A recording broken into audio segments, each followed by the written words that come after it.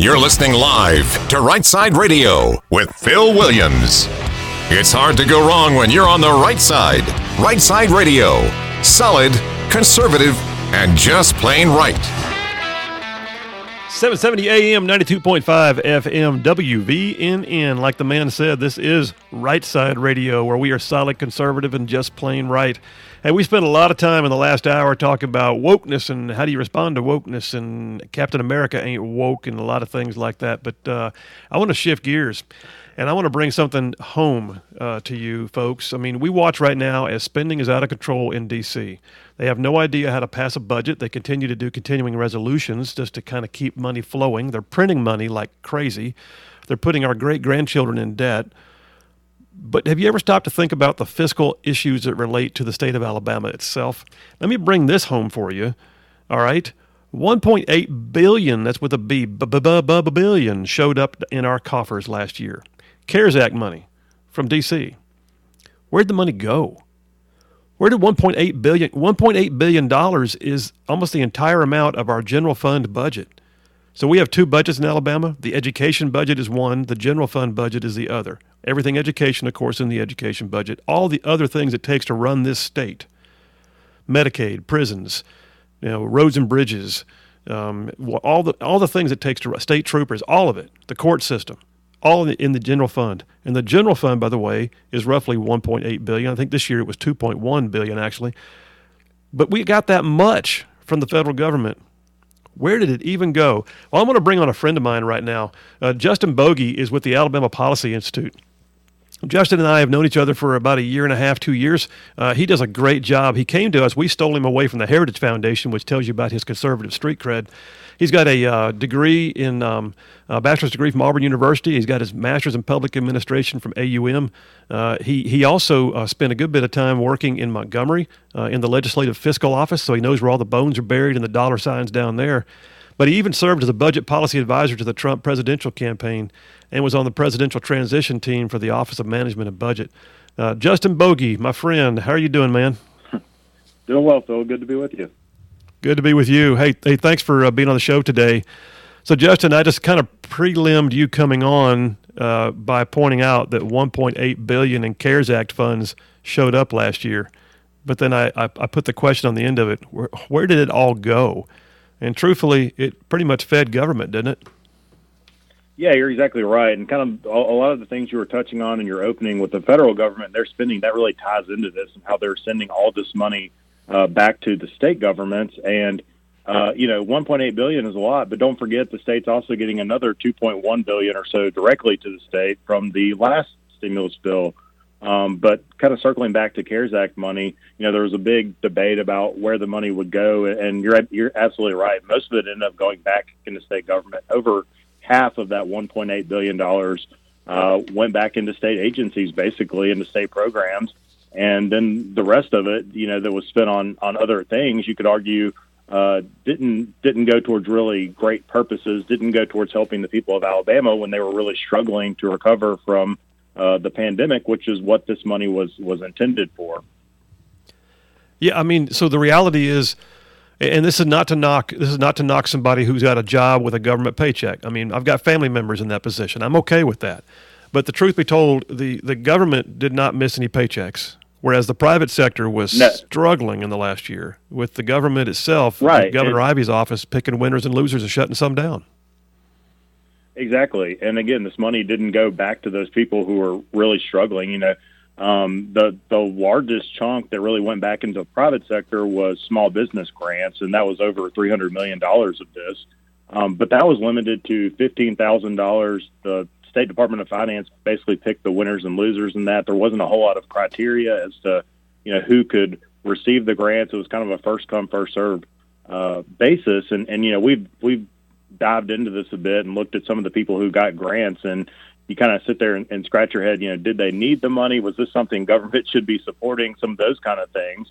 But, I know you're a small business owner. One of the many hats that you wear, I don't know for a lot of businesses that $15,000, unless you're a sole practitioner or, have a very small business, how long that's really going to keep you afloat when you're in the middle of this.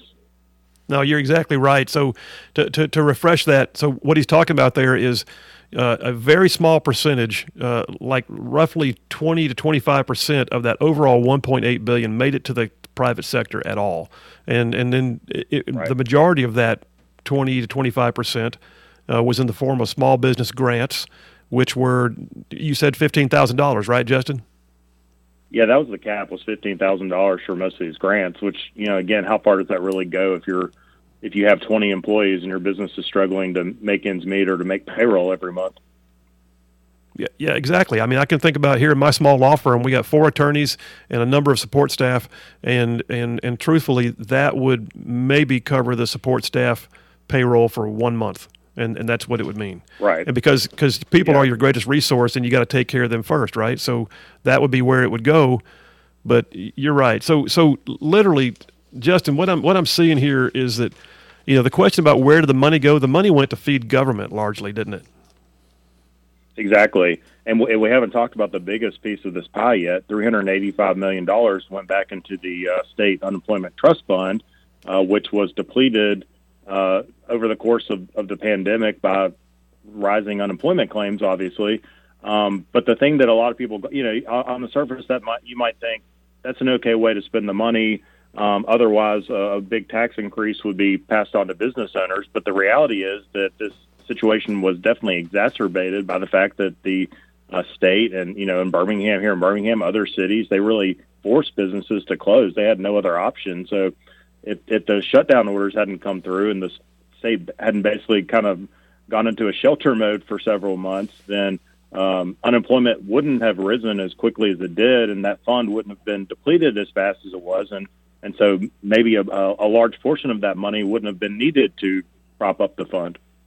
Well, that's exactly right. So for those of y'all that aren't as familiar, and I run a business, a lot of you guys out there do, literally when you it's not the person, the employee, who pays into the unemployment compensation fund. It's the business. And so the business, as a portion of payroll taxes, pays into what's called the SUTA and the FUTA, the federal and state unemployment taxes, get paid into the system, and they're held in a fund. And therefore, if people get laid off, there's something to give them an unemployment check. All right, well, we know how that went in the last cycle with enhanced unemployment compensation, paying people to stay out of work. But all said and done, that fund is usually fine.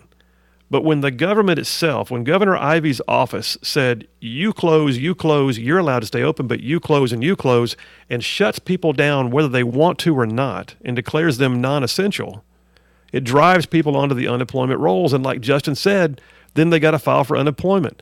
And then all of a sudden, the second and third order effects begin to kick in, and these people are drawing down the unemployment fund so drastically that suddenly it's running out of money. And so what do we have to do? We had to use our CARES Act funds, which should have gone into the private sector to help, just to prop up the unemployment that was driven higher by government action. And technically, that was also government feeding itself. It's like a self-licking ice cream cone, Justin. It is. And, I mean, the unemployment trust fund had, I think around $900 million in it before the pandemic really set in. And the state's unemployment rate was around 3.5%. And just after the shutdown orders in the course of about a month, unemployment was over 14%, and this fund was just, quickly being depleted. And some of that was exacerbated by Washington. They provided this extra $600 a month in benefits. So, maybe that was appropriate for a short time, but it just kept going on and on. And, at some point for a lot of people working at a restaurant or, a lot of small business cashier type jobs, those service industry jobs, it was much more lucrative for somebody to stay at home than it was to go back to work. Yeah, and that's a crying shame. I mean, it's one thing to say we're there to give you a hand up when you're down. It's another thing to say we're giving you a hand out to keep you from ever coming back. And that's what was happening. Exactly. And I am pleased, as much as I take issue with Governor Ivey and her administration shutting down businesses, at the same time, I do applaud the fact that she was one of the first governors in the nation to say we're going to stop with the extra $300 a week. The extra enhanced unemployment compensation is done. And Alabama has gone back to work quicker than most states. Am I correct? Yeah, and Alabama did a lot better in general than, the Californias, the New Yorks of the world. Our unemployment rate never went as high as theirs did. It never stayed high for as long. The shutdown orders really weren't as restrictive as in some of those states. But they still certainly had an impact on the unemployment trust fund, and is one reason that all this money had to be used to prop it back up. Well, and Justin, one of the things that really strikes me as being maddening here, I mean like maddening, is $1.8 billion just dropped into the state coffers overnight, and then they spent time squabbling over it. They spent time arguing between the executive and the legislative branch as to who was going to be allowed to spend it and how. But then on top of that, they didn't even really get into spending it until like August or September of 2020. At that point, we were at 14% unemployment. So literally they were doing nothing with the money except sitting on it for the longest time, I guess trying to figure out what to do, which to me smacks of a lack of leadership. But then on top of that, they were letting it sit there while unemployment was going through the roof and getting worse. Am I right? Right. That's another big problem with it. This $1.8 billion came in to respond to what everybody perceived, or people in Washington at least perceived, as an emergency. And if it's an emergency, you think, oh, well, they need this money right now.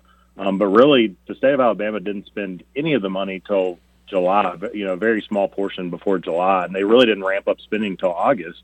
So by then, the unemployment rate had sort of stabilized. People were beginning to return back to work. It was kind of too little too late. And I've been kind of reviewing some of the numbers again, just getting ready for this. And, they had a lot of money went towards remote learning for schools, which, certainly would have been appropriate in April and May. But by August, I don't know that was really something that was as needed as it was earlier in the spring. Same thing, they had a big broadband voucher program, which was supposed to help with remote learning. About $40 million went towards that. By the fall, again, when they actually started spending the money, people were already going back to school. So you could say that probably wasn't a great use of money. So you're exactly right. They spent 2 months kind of just sitting, waiting for the legislature to come back into session before they even started really talking about how to spend the money. And then it was another 2 or 3 months before any of us started going out the door. So by that point, a lot of businesses had already shuttered for good, and grants weren't going to help them at that point. And it was just too little too late. Well, listen, Justin, we got to take a soft break. So, Copper, you can go ahead and cue that thing up.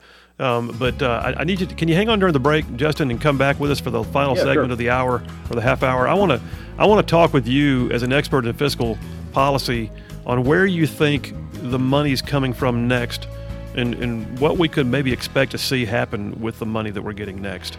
It's so important. Okay. Y'all, the money just almost like disappeared. It went into government largely. You private sector folks didn't see it, even though the private sector is the one that was so devastated. The government got bigger, the private sector got smaller. That's a heck of a thing. Phil Williams, 770 AM, 92.5 FM, WVNM, but this is Right Side Radio. I'm your host, Phil Williams. It's 3:20. We'll be right back.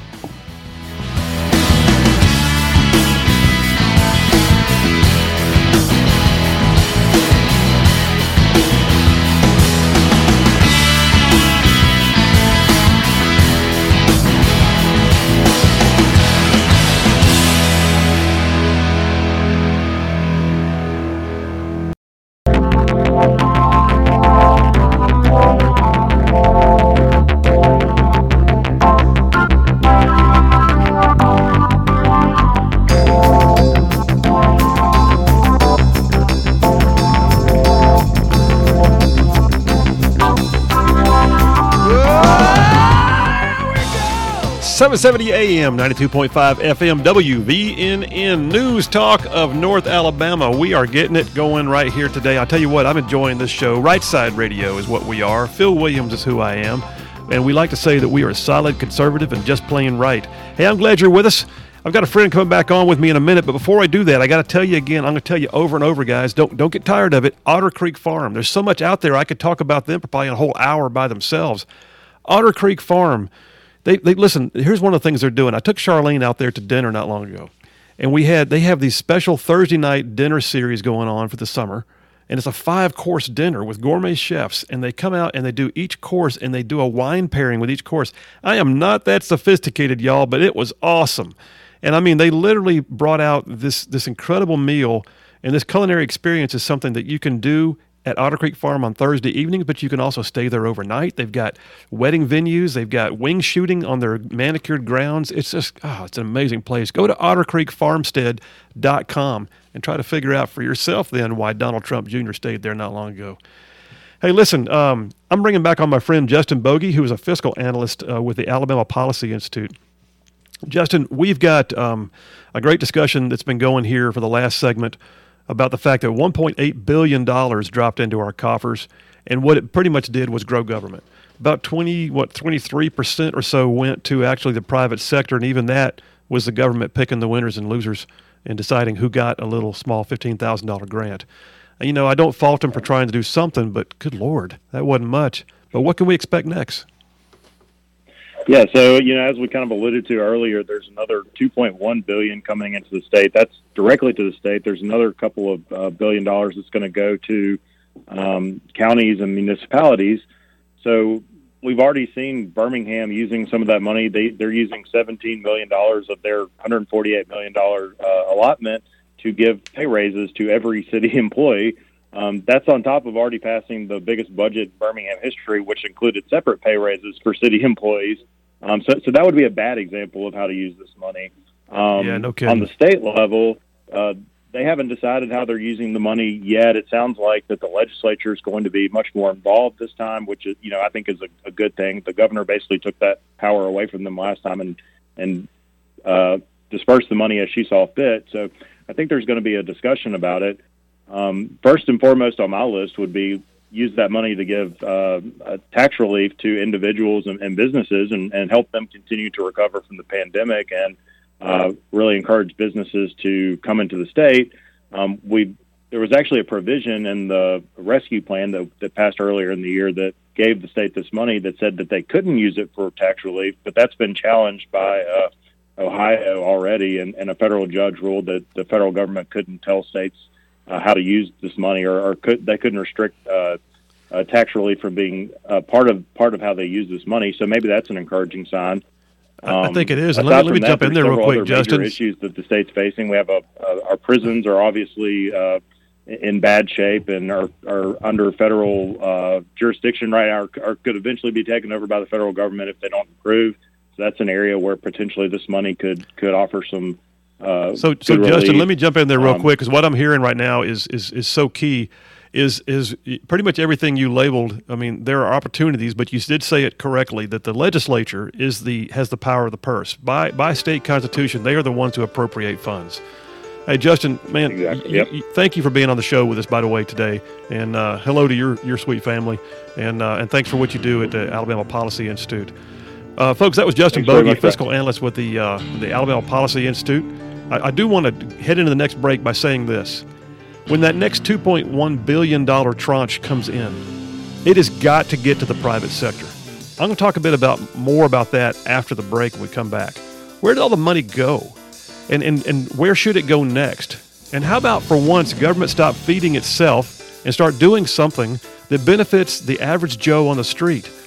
How about the small business owner who's still hurting and trying to hire? I mean, there are ways to help, and it's time for the creativity and the care and the statesmanship that says we'll do something besides just grow government. Hey, it's Right Side Radio. Phil Williams, I'm your host. Time right now is 3:30. We'll be right back after this.